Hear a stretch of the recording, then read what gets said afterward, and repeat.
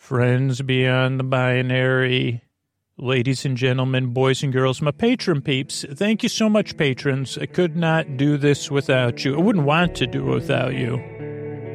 You make it possible and you make it fun. So what do you say? We get on with the show, my patron peeps.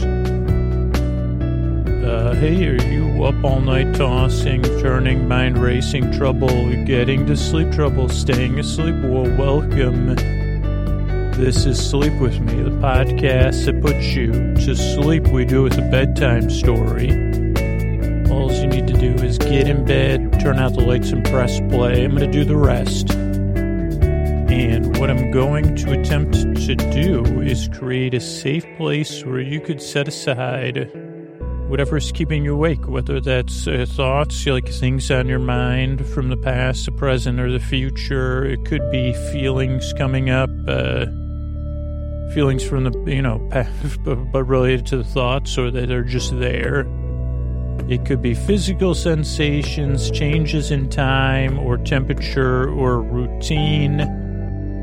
Whatever it is, I'd like to take your mind off of that and keep you company so that you could fall asleep. And the way I'm going to do it is I'm going to send my voice across the deep, dark night. I'm going to use lulling, soothing, creaky, dulcet tones. Extra creaky today, possibly because of my flannel and that my heater was on earlier. Creaky, dulcet tones, pointless meanders, and superfluous tangents. That means my voice is not traditionally soothing. And because it's really more here to be soothing and distracting, or just distracting enough to take your mind off of stuff. Pointless meanders and superfluous tangents mean I'm going to get mixed up. I'm going to forget what I was talking about. I'm going to tell a story that's not going to make a whole lot of sense. Before I tell the story, I'll be talking for a while, so it'll feel like I never got started. And all of that is just to keep you company so that you can fall asleep, which is the most important part of the show, is you. And you getting the sleep you need and you deserve. And that's the main message I want to get across at this moment, is that you do deserve a good night's sleep. You deserve a bedtime that you don't have to anticipate in a non-positive way, that you say, oh, man.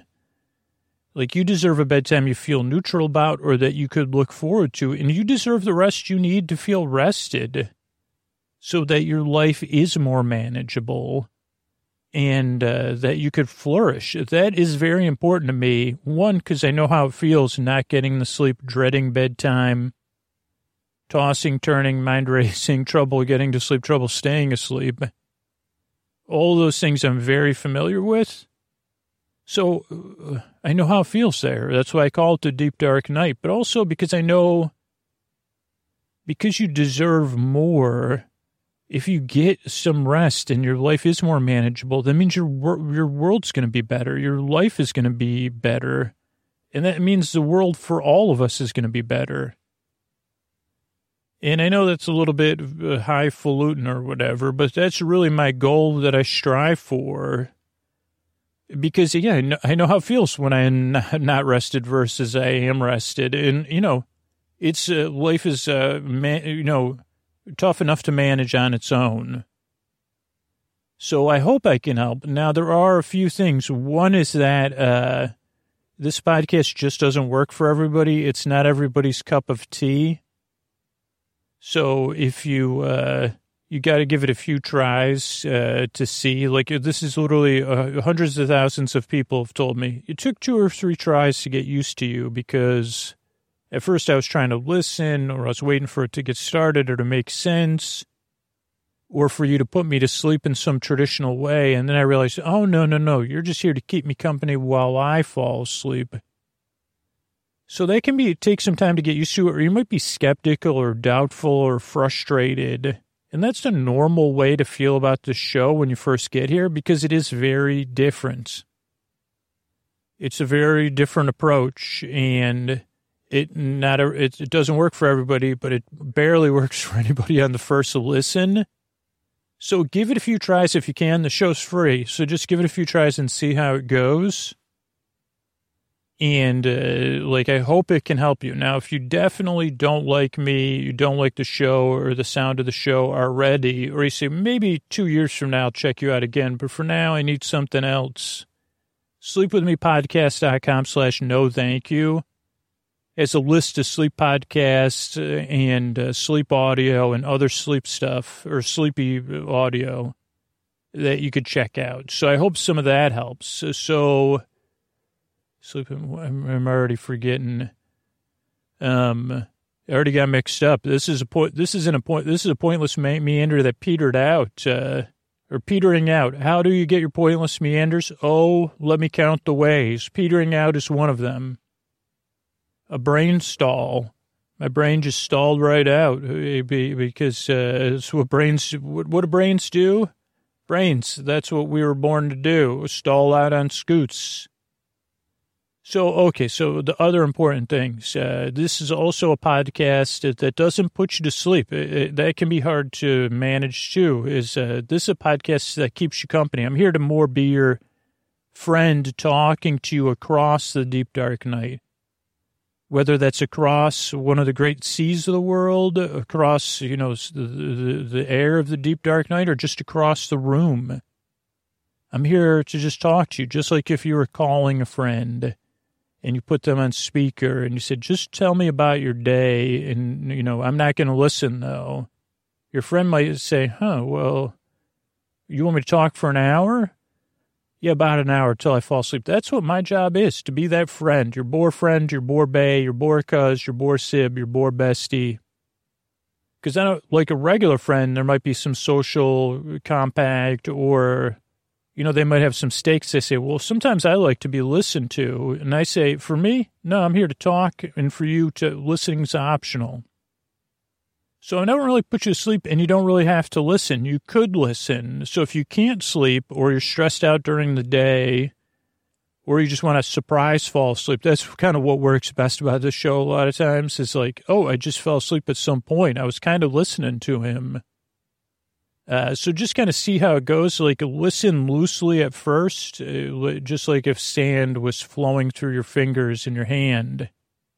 You say, okay, that feels kind of good, but I can't really quite hold the sand, but it's slowly moving through my fingers. So kind of just barely listen to the podcast if you can. It might put you to sleep, but I'm more here to keep you company, and then you just fall asleep. The other things I like to tell new listeners about to get you ready is the structure of the show. The structure of the show is very intentional. But as you become a regular listener, it's also flexible. So there's a lot of different ways that people use the show that are longtime listeners, but there's really only one way structure I can put out on a regular basis. So that's the structure of the show. Starts off with a greeting. Friends me on the binary, ladies and gentlemen, boys and girls. And that's hopefully so you feel seen and welcomed in, or you seals, which I say, seals is in a verb, Scoots. And it's, I just realized, part of my brain just realized it was correcting me incorrectly. Seals is a verb. But with the way I was using it, you're right. It was a faux verb.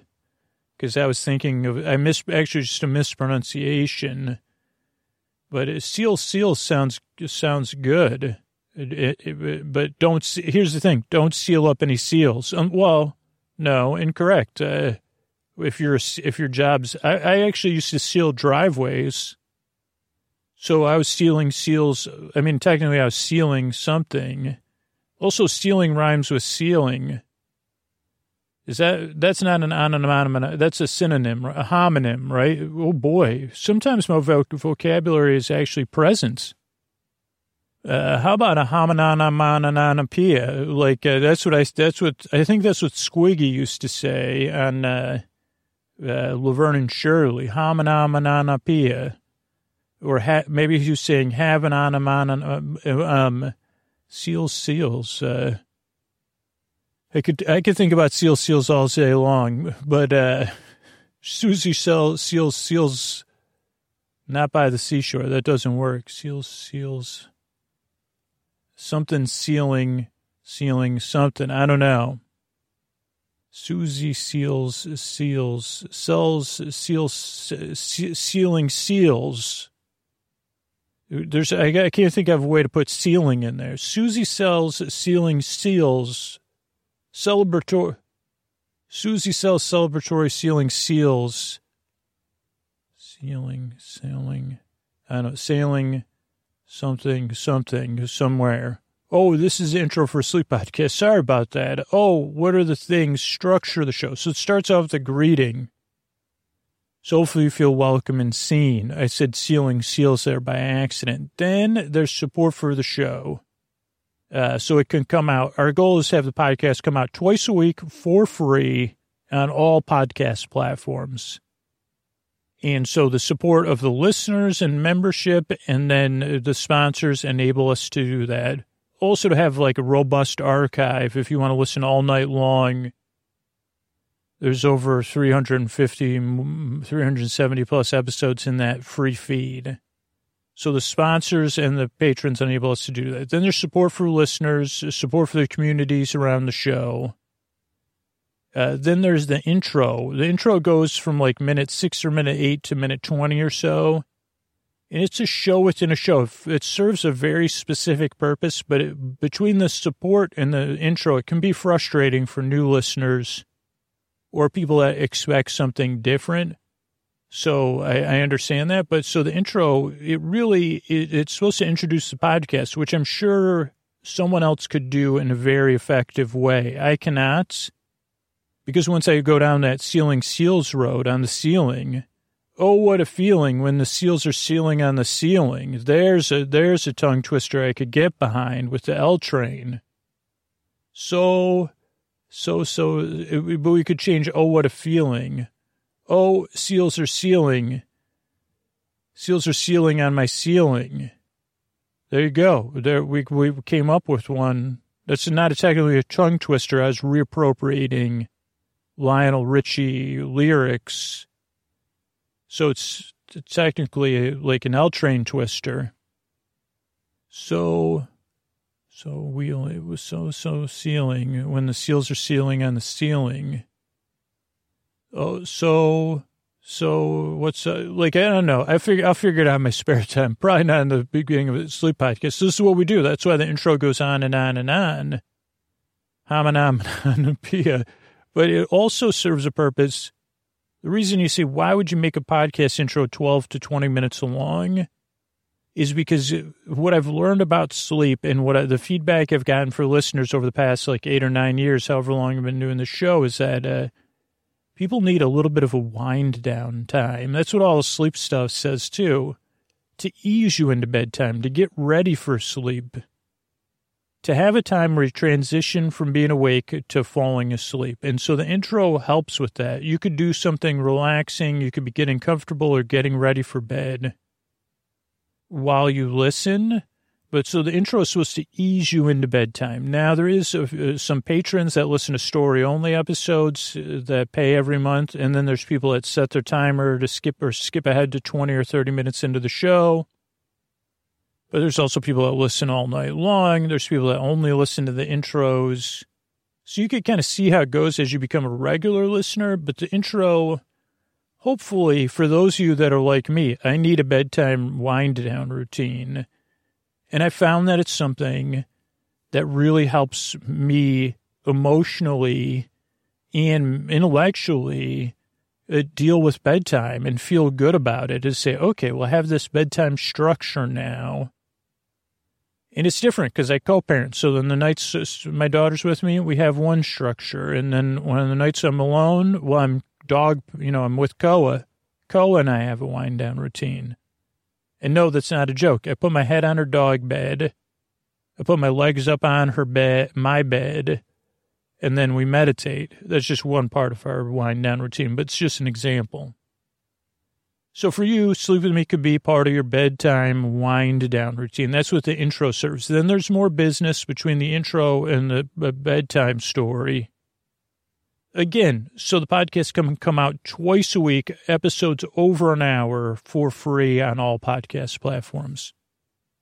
Then there'll be our bedtime story. Tonight it'll be, I guess, what is it called? A teapot and plaid or something? A plaid teapot?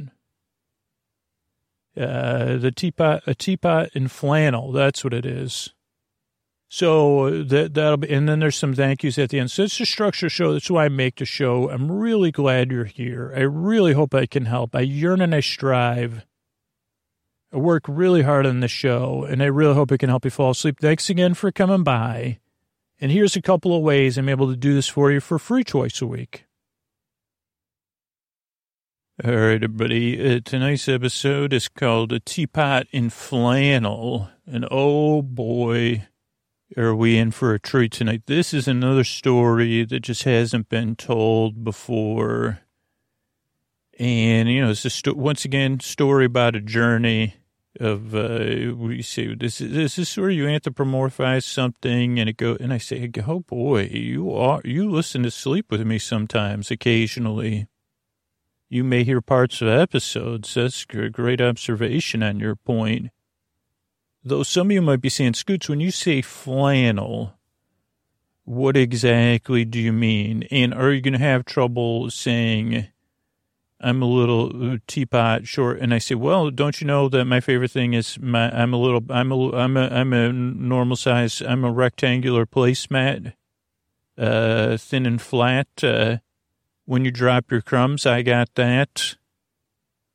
And of course, this story involves not just a teapot, but of course a placemat, because why would I say that stuff? But you may say, Scoots, what is a flannel? And what does it have to do, like, what's flannel? Okay, flannel. I technically, I don't know what flannels, what's it, like, great question. I wish I knew the answer, is what I mean, if I'm being honest, to quote Captain Picard or Guinan or Commander Riker or someone else recently did it on a show I was watching, and once again, I was impressed. So impressed, I forgot. I think it was one of was it Gandalf or one of the elven goddesses who said, I don't know. So here's the first question I have. I'm not sure if flannel is made from, I'm guessing it's made from cotton and not wool, though I'd tell you now, it's a flannel. Probably best would be in wool if you could make it, because all the reasons flannel gets used, flannel could be wool, but I don't know. Maybe I should pause it and look it up. Great idea. Great idea. Whatever is that called? The continuance brain, continuity brain. Okay, good news. Of course, there's a Wikipedia article. So one question quickly answered. I'm glad we looked it up. So this is from Wikipedia. It says flannel is a soft woven fabric of various finenesses. Fineness. No, not just fineness. It was originally made from carded wool or worsted yarn. But now it can be made from wool, cotton, or synthetic fiber. So that's interesting, because it would say, no, I say against the skin, probably nice to have a synthetic or a cotton. I mean, for me, versus a wool or a yarn. But when I think about the purpose of flannel, to keep you warm in layering, you don't want cotton as a layer in the cold. Anytime you're going to be cold or wet, you want something. So you'd want wool. I think yarn. I don't know. I can't answer for worsted yarn, because I'm the worsted when it comes to. But from my experience with feeling yarn, I'd say, well, that feels like one of those non-cotton materials that could retain heat and even and wick moisture, but retain your heat even when it's wet. And then synthetic fibers, I think, do that. So flannel, according to this, is commonly used to make tartan clothing, blankets, bed sheets, and sleepwear. It may be brushed to create extra softness or remain unbrushed. Brushing is, oh, good. Thank you for answering it, Wikipedia. Brushing is a mechanical process where a fine metal brush rubs the fabric to raise fine fibers from the loosely spun yarns to form a nap on one or both sides. If flannel's not napped, hey, flannel, take a nap. It gains its softness through loosely spun yarn in its woven form. Oh boy, even a correction for people, assumptions. A flannel shirt is often mistakenly used to refer to any shirt with plaid or a tartan plaid pattern. However, flannel is just a fabric, and not all flannel shirts are plaid. Holy cow, put that on a pillow. Not all flannel shirts are plaid. I could have told you that. The origin of the word is uncertain. Welsh origin suggests that it could have been fabric similar, traced back to Wales as early as the 16th century. Welsh cotton. French flannel is from the 17th century. German flannel, 18th century. It goes on, but I think that, there's a diaper flannel. Now I want to say flannel. But then that makes me think of, stout diaper flannel, stout cotton fabric, Ceylon, Ceylon, that's Watton, wool and cotton mixed together, Watton. How come they don't call that Watton or Wooten? What are you wearing? Wooten shirt? I'm walking around drinking Worcester and Worcester. Walking around Worcester, drinking Worcester in my Wooten shirt. Cotton or Canton flannel is cotton, and baby flannel used for children's wear. Okay, I'm glad we got that covered, just so I didn't make any, just so I could, okay, let's make some other assumptions I have about flannel, though. Flannel is typically associated, in my mind, with a few different categories. One, of course, people in the lumber, this is more of an archetype, I guess, than an assumption, but archetypal lumberjacks and Janes, and lumber people in the lumber industry, archetypal people, or people in cartoons. That's where I get most of my archetypes from, wear maybe in flannel shirts. So that's one area. Or like you say, oh, you're like a mountain person. Oh boy, are you impressive. So that's one. Here's a question I have. I think I got the Lumberjanes comic books, but I haven't had a chance to read them. So I'll have to look when I read those, if any of the Lumberjanes are wearing flannel. Somebody's probably already emailing me and let me know. I appreciate that too. Okay. Oh, other things. Grunge, is another place that was like a 90s music scene style, Seattle grunge, which has made some comebacks, I don't know. So that's another thing I associate, that flannel's associated with. I guess I can see some people either from my past, because I lived in the grunge era, or just seeing people in my mind, or people dressed up like they're grunge for Halloween with a flannel shirt, normally around their waist, though, which I guess makes sense. Especially if you're in Seattle. Seattle, place flannel makes perfect sense, especially flannel made from non-cotton material. Seattle, we give flannel a home that it's comfortable in, and you'll be comfortable in Seattle in flannel. Flannel and Seattle, two good things that go together. Seattle, the city of flannels. So the flannel city? No, we're the Emerald City, I think, but Vancouver, the flannel city. Because Seattle didn't take it, and we said, well, we'll take it. That's a great idea, Scoots. Okay, well, we got that solved. And then the flannel city's probably saying, hey, what about us? We're flannel. And I'd say, okay, there can be more than one flannel city. Okay, also flannel, over the past, 15 years, I've seen it come and go. I mean, it's one of those things that persists, but if you're stylish, it comes and it goes. Because I've seen people that I would consider stylish wearing flannel, But by the time I see them, then they're probably already they're probably already changing it up. But I would say when preppies dress down, they may be wearing flannel. But I don't know if there's preppies anymore. So I'd say that style, prep style, I don't know what it is anymore. Not that you you could wear flannel if you're not a preppy. I have one flannel shirt. I use it mostly to walk the dog or as as my secondary layer but then I say, well, I prefer something like a hooded sweatshirt most of the time. But I do have one flannel shirt. I'm not sure if it's cotton or what it's made of. So there's that. Okay, so those are some things I associate with flannel. These are a few of the flannel things that I remember. Lumber, Jackson Janes, and Seattle grunge games. Those are a few of the flannel things.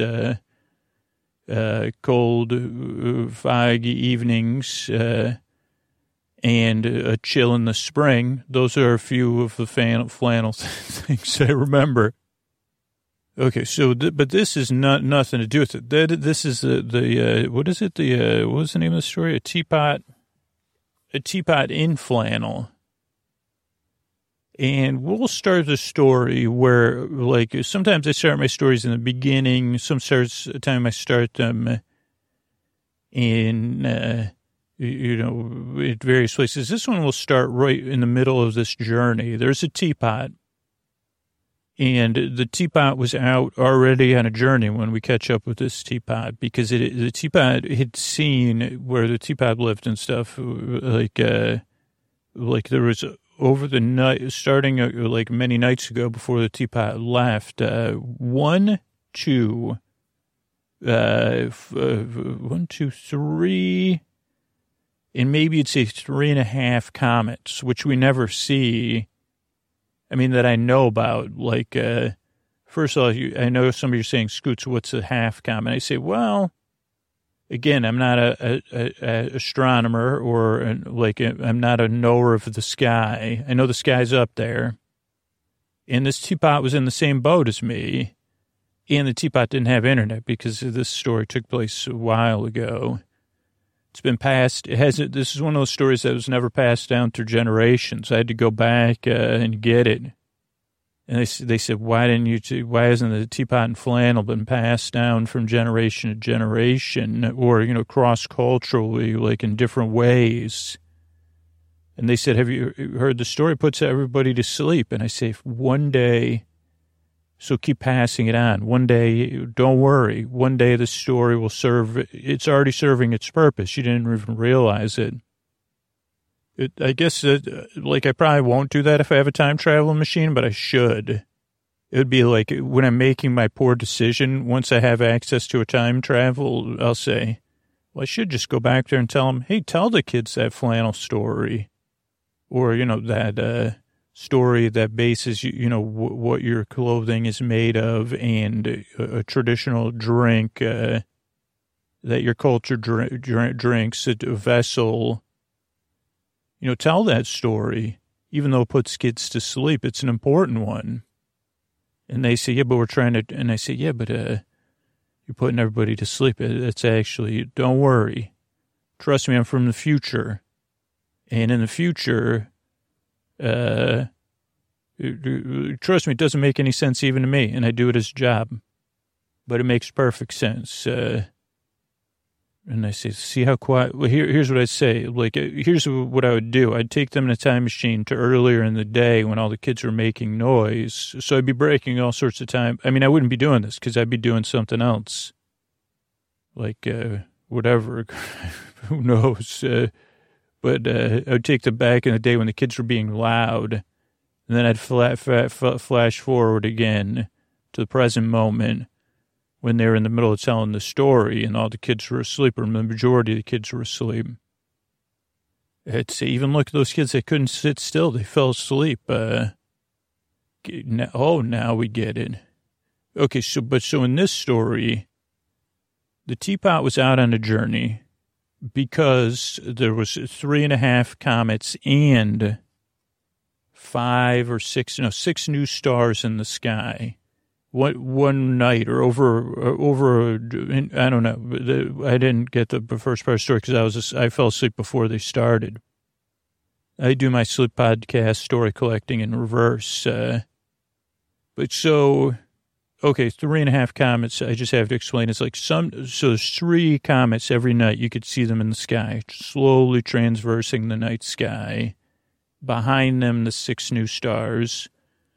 And then some nights you could pick up another comet, like maybe it's further away, maybe, I don't know, but it didn't appear every night as a full comet like the other 3, but it was clearly the occasional comet, a whole nother story.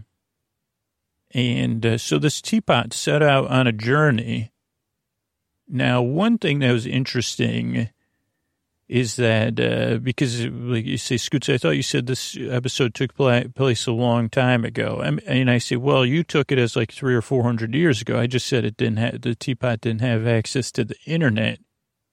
But the Teapot, you say, how does a Teapot how does a Teapot go on a journey?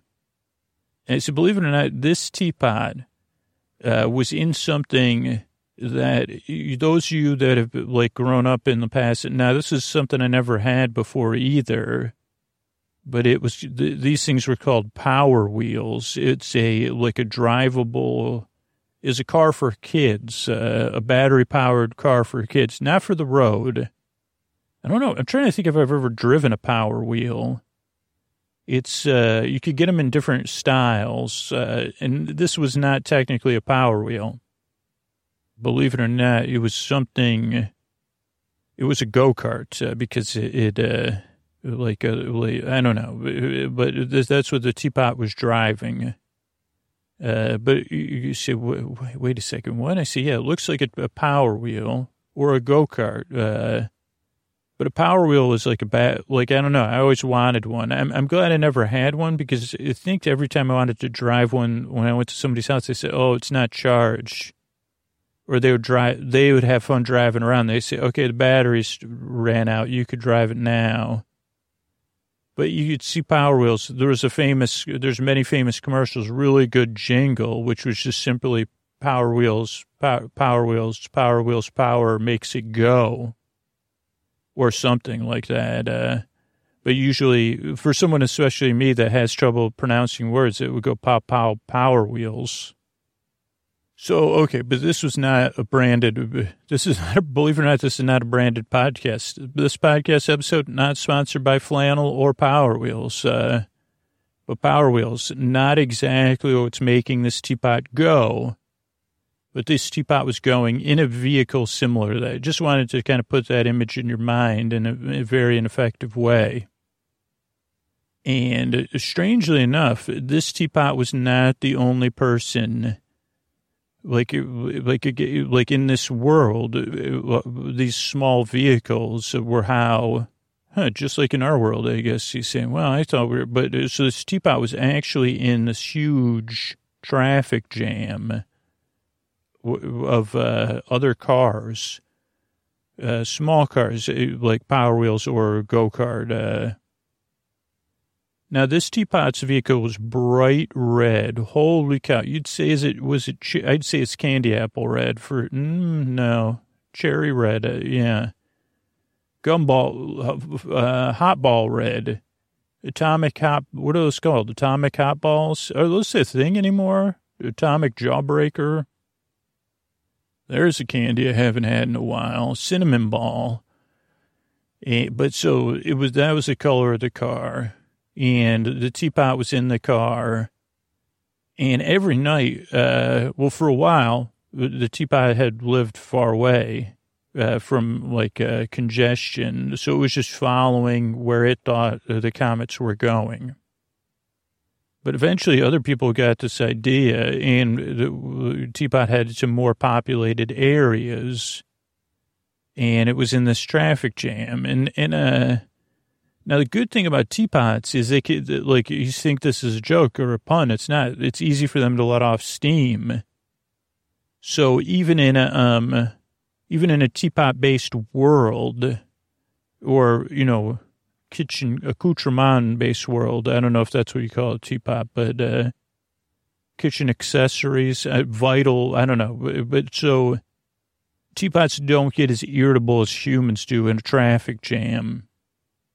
But they do, like, try to consider all their options. So the teapot eventually was like, okay, like this main road, like a freeway, everybody's traffic jammed in here. Clearly, either there's again, no internet. So Teapot wasn't sure if this was normal. Teapot had never been along this way before. And we'll just call it Teapot T for efficiency's sake. Teapot, except they was like, okay, well, maybe I need to find an alternate route. And eventually pulled up next to a cab.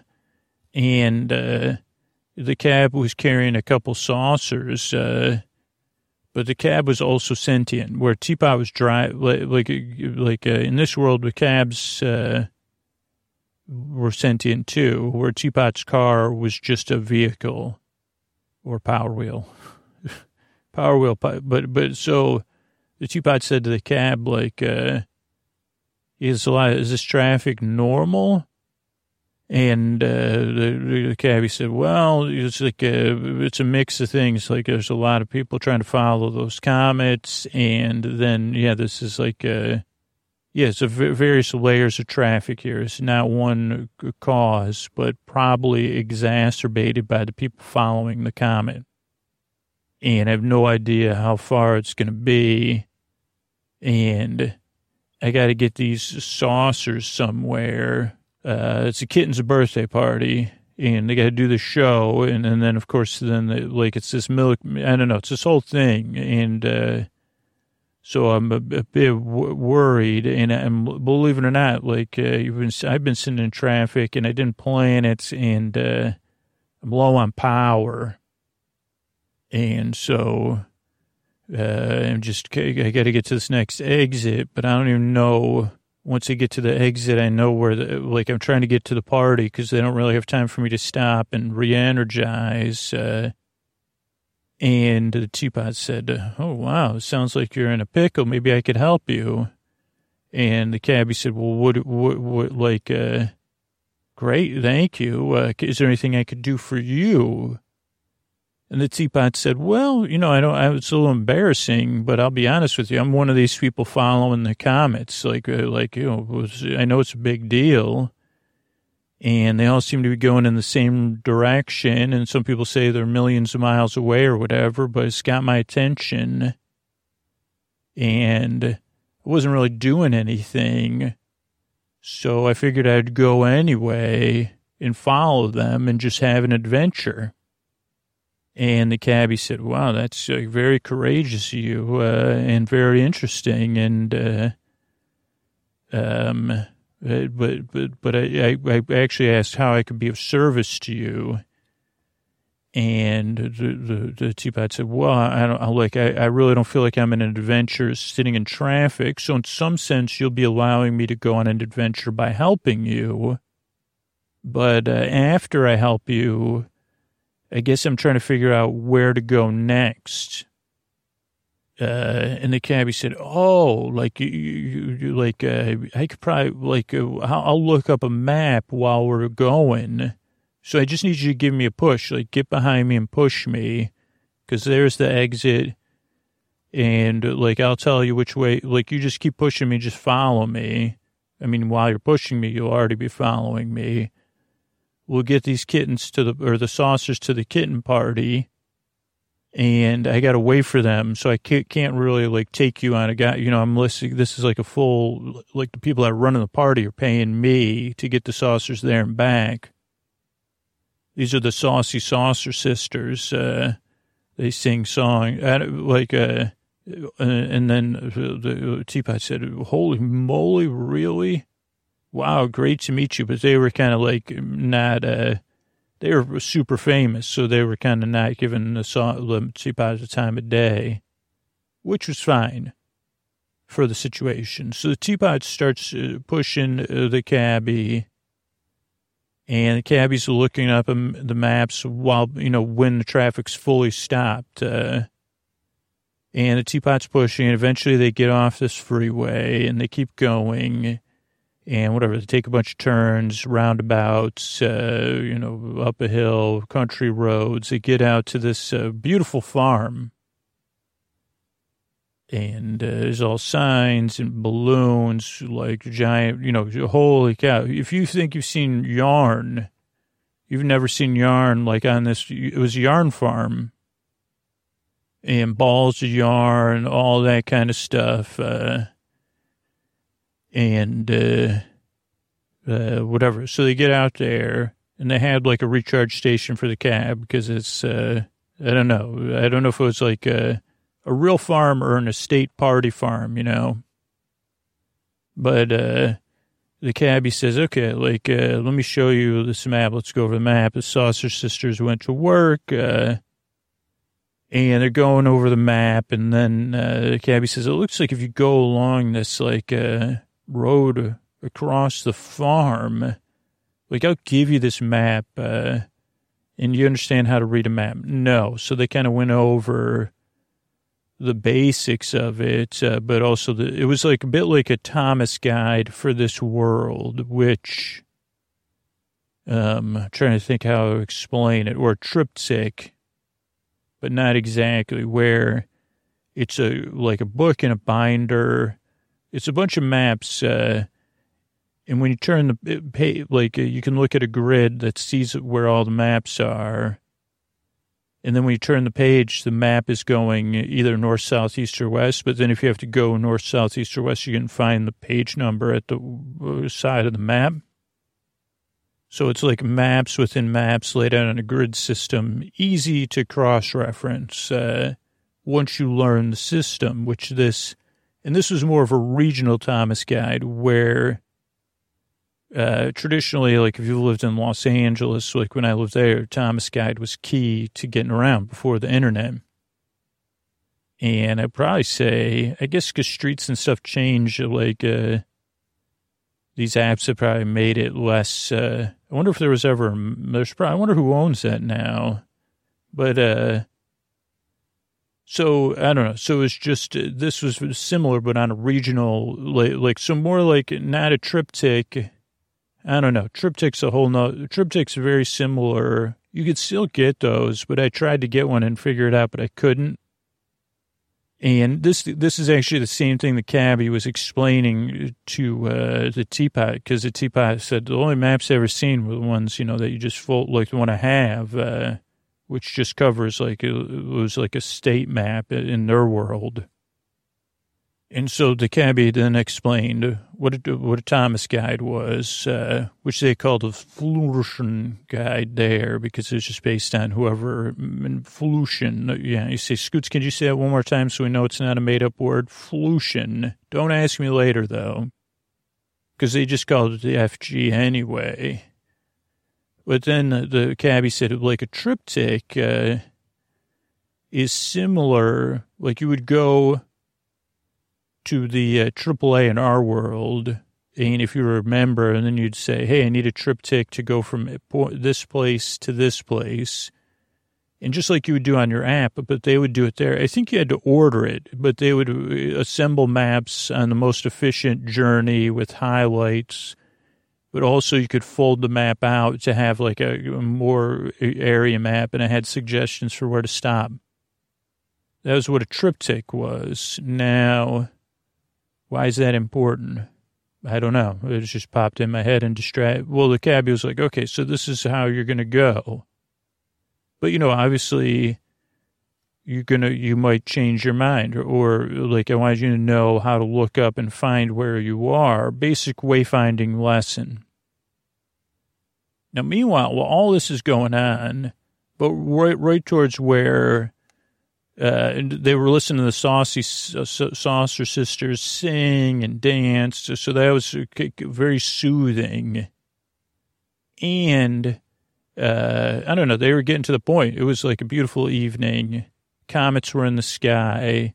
5, the 6 new stars. All 3.5 or 4 comets were in the sky at this point. But then there was this hubbub, right?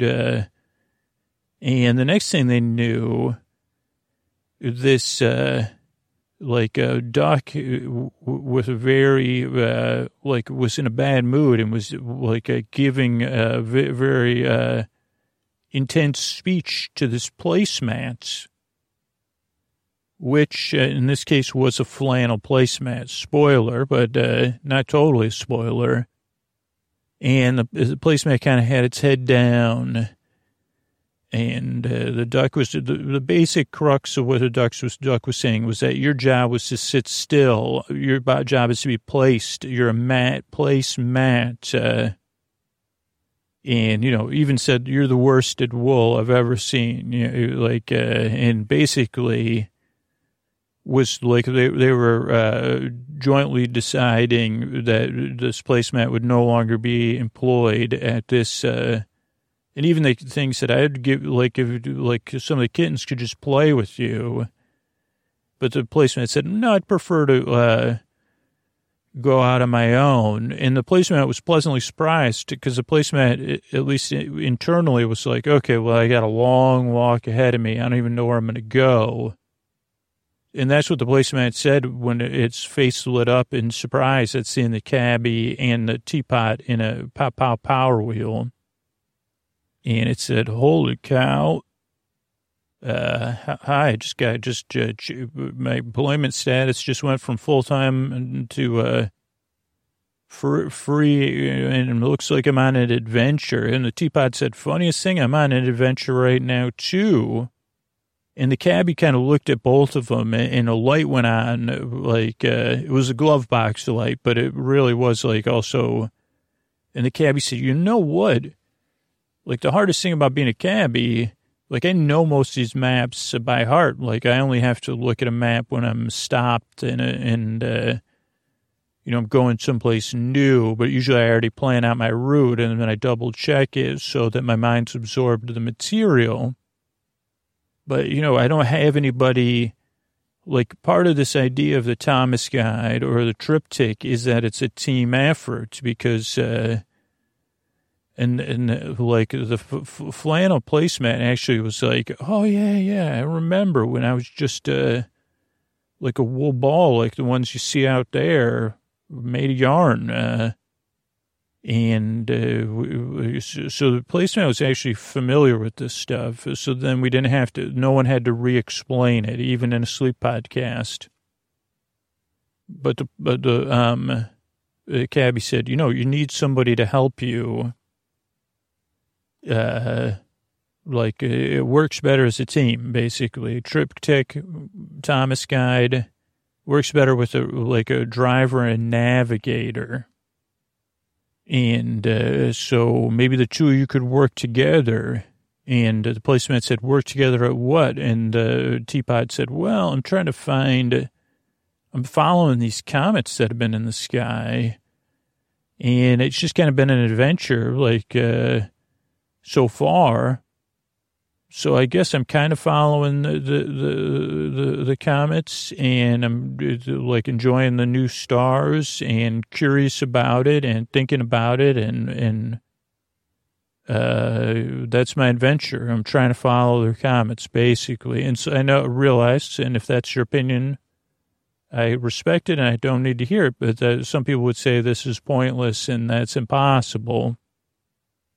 And the placemat said, well, I got nothing to do, and I love this idea. Would you have me as your navigator or your helper? And the Teapot said, why not? Why don't we get going? And then they had, a bit of an extended goodbye with the cabbie because they had developed a quick friendship.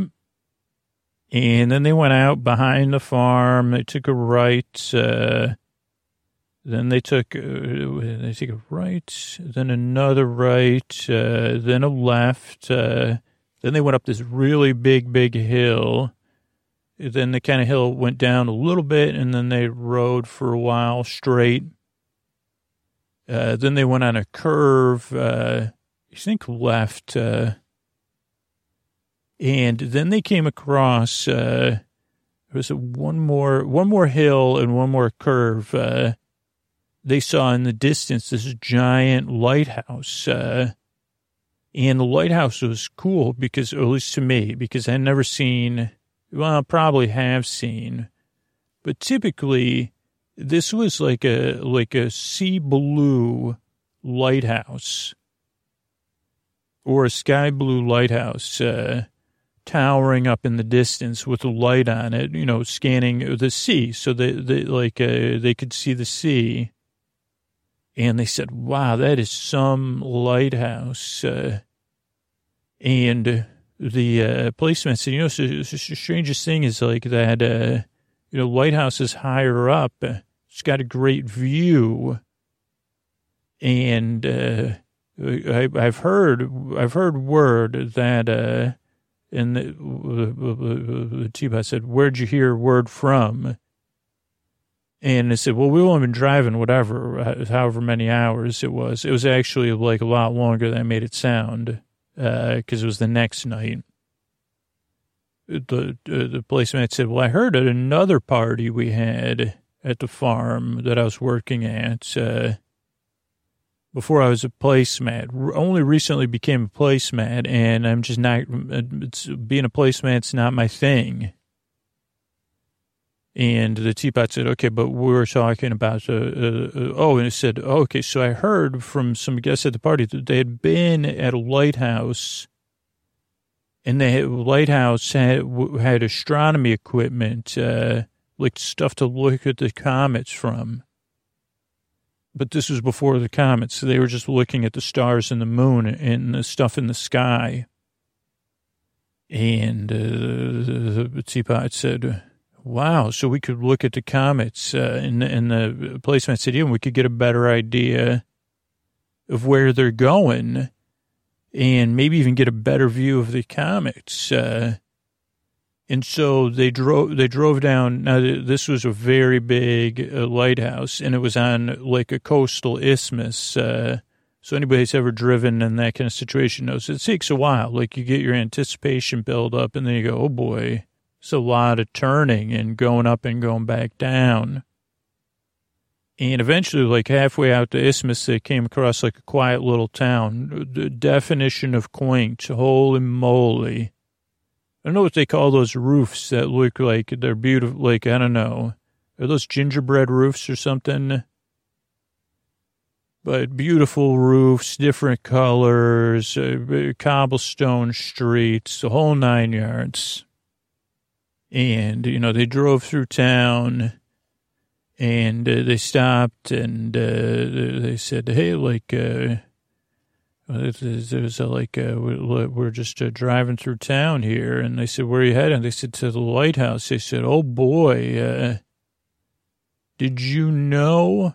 Are you really going to the lighthouse? And they said, well, we're trying. Is there some sort of obstacle in our path? And they said, well, there's an obstacle in our path because we're the last town before the lighthouse. And, we've been a quaint spot, and we lost a lot of people that are following the comet. And also, like, a lot of our younger residents, they move on to the big city. We're actually the home of the Saucer Sisters. And they said, you got to be kidding me. And they said, no. Like, they're actually just best friends. But anyway, they grew up here. And ever since they like hit it big, everybody kind of encouraged our town to dream. Not a bad thing. But the thing is that it's interrupted our we can't get anybody to run the lighthouse, and they said, it's just been this thing. And the other thing is we have a very, so that's one thing. And they said, well, it looks like it's running fine. And they said, well, we got to leave the light on all the time. And that's not normally how we do it. So it's they said it's hard to explain, but basically we're all volunteering to keep the lighthouse moving and all that stuff. And in the past, we've had lighthouse keepers they keep the lighthouse and then, they run the lights. And, so we were hoping you were here to apply for the job.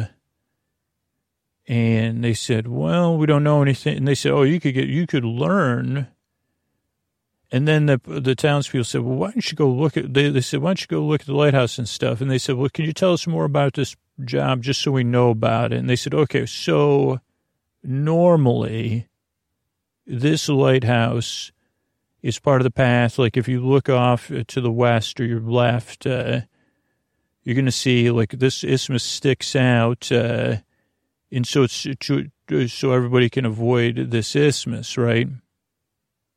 But at this point, normally, like ships are only supposed to come through when the moon is like between half full and half. Like anything less than half full, or whether it's coming or going, ships are not supposed to be traveling in this region. Because there's a couple places that the moonlight, like there's other places that don't have a lighthouse that you probably, if as long as you have half moonlight, easy to avoid.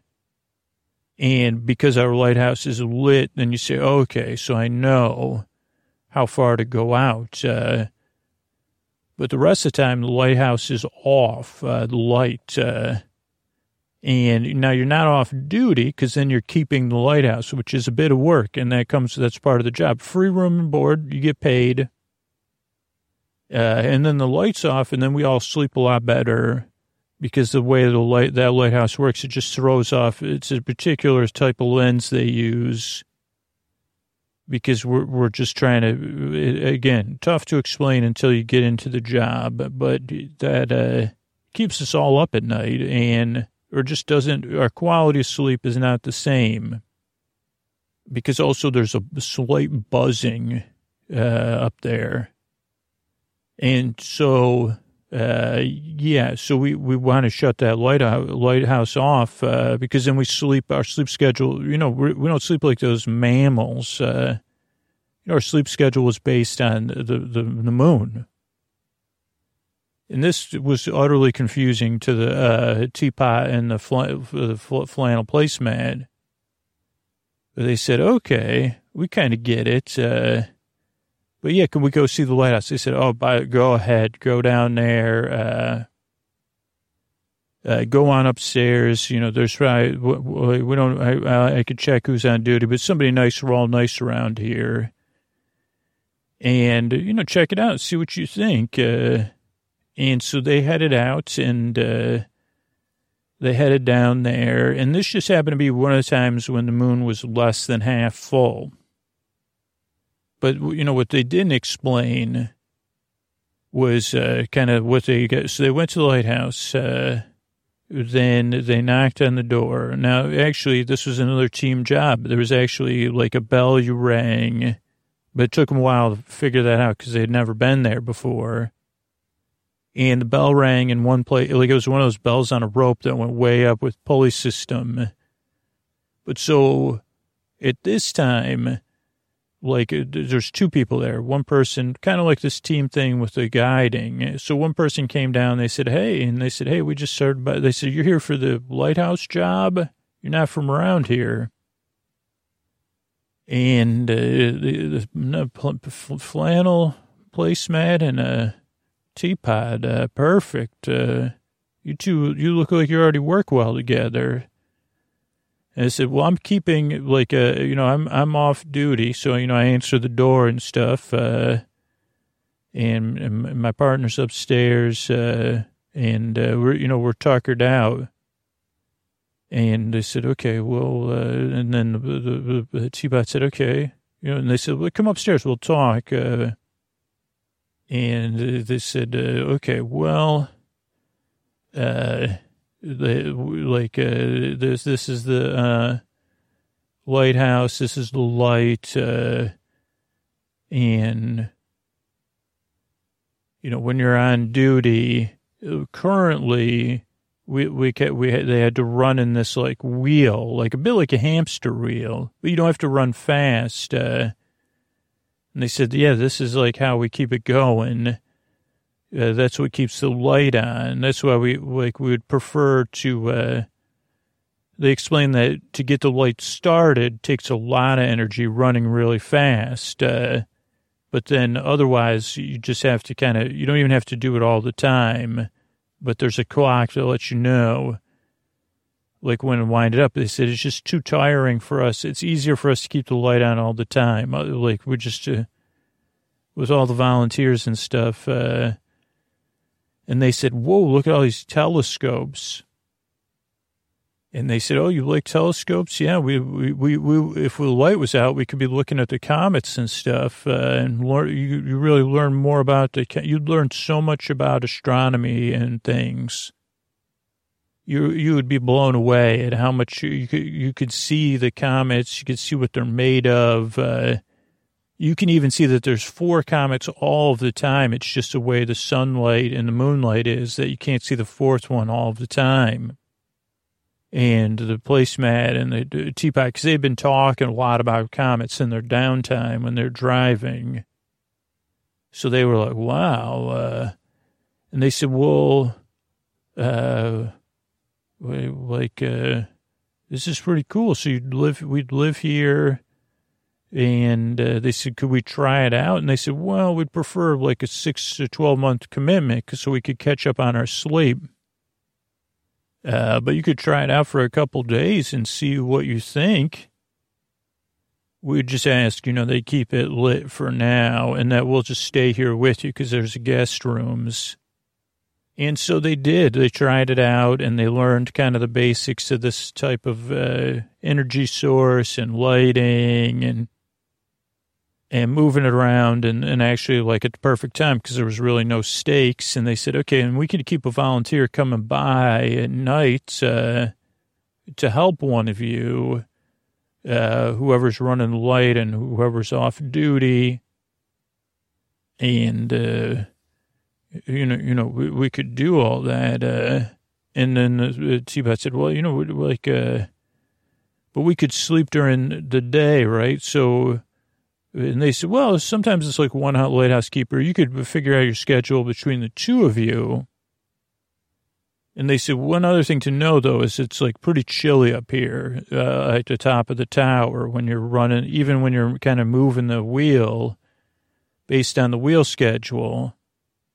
And so you'll have to think about that. And they said, okay, well, we'd like to see the lighthouse without the light on before we take the job. And they said, okay, but then if we do it, you 2 have to get it restarted because all of us here, we've just lived full lives. So running that wheel, it'd probably take the 2 of you to get the light restarted.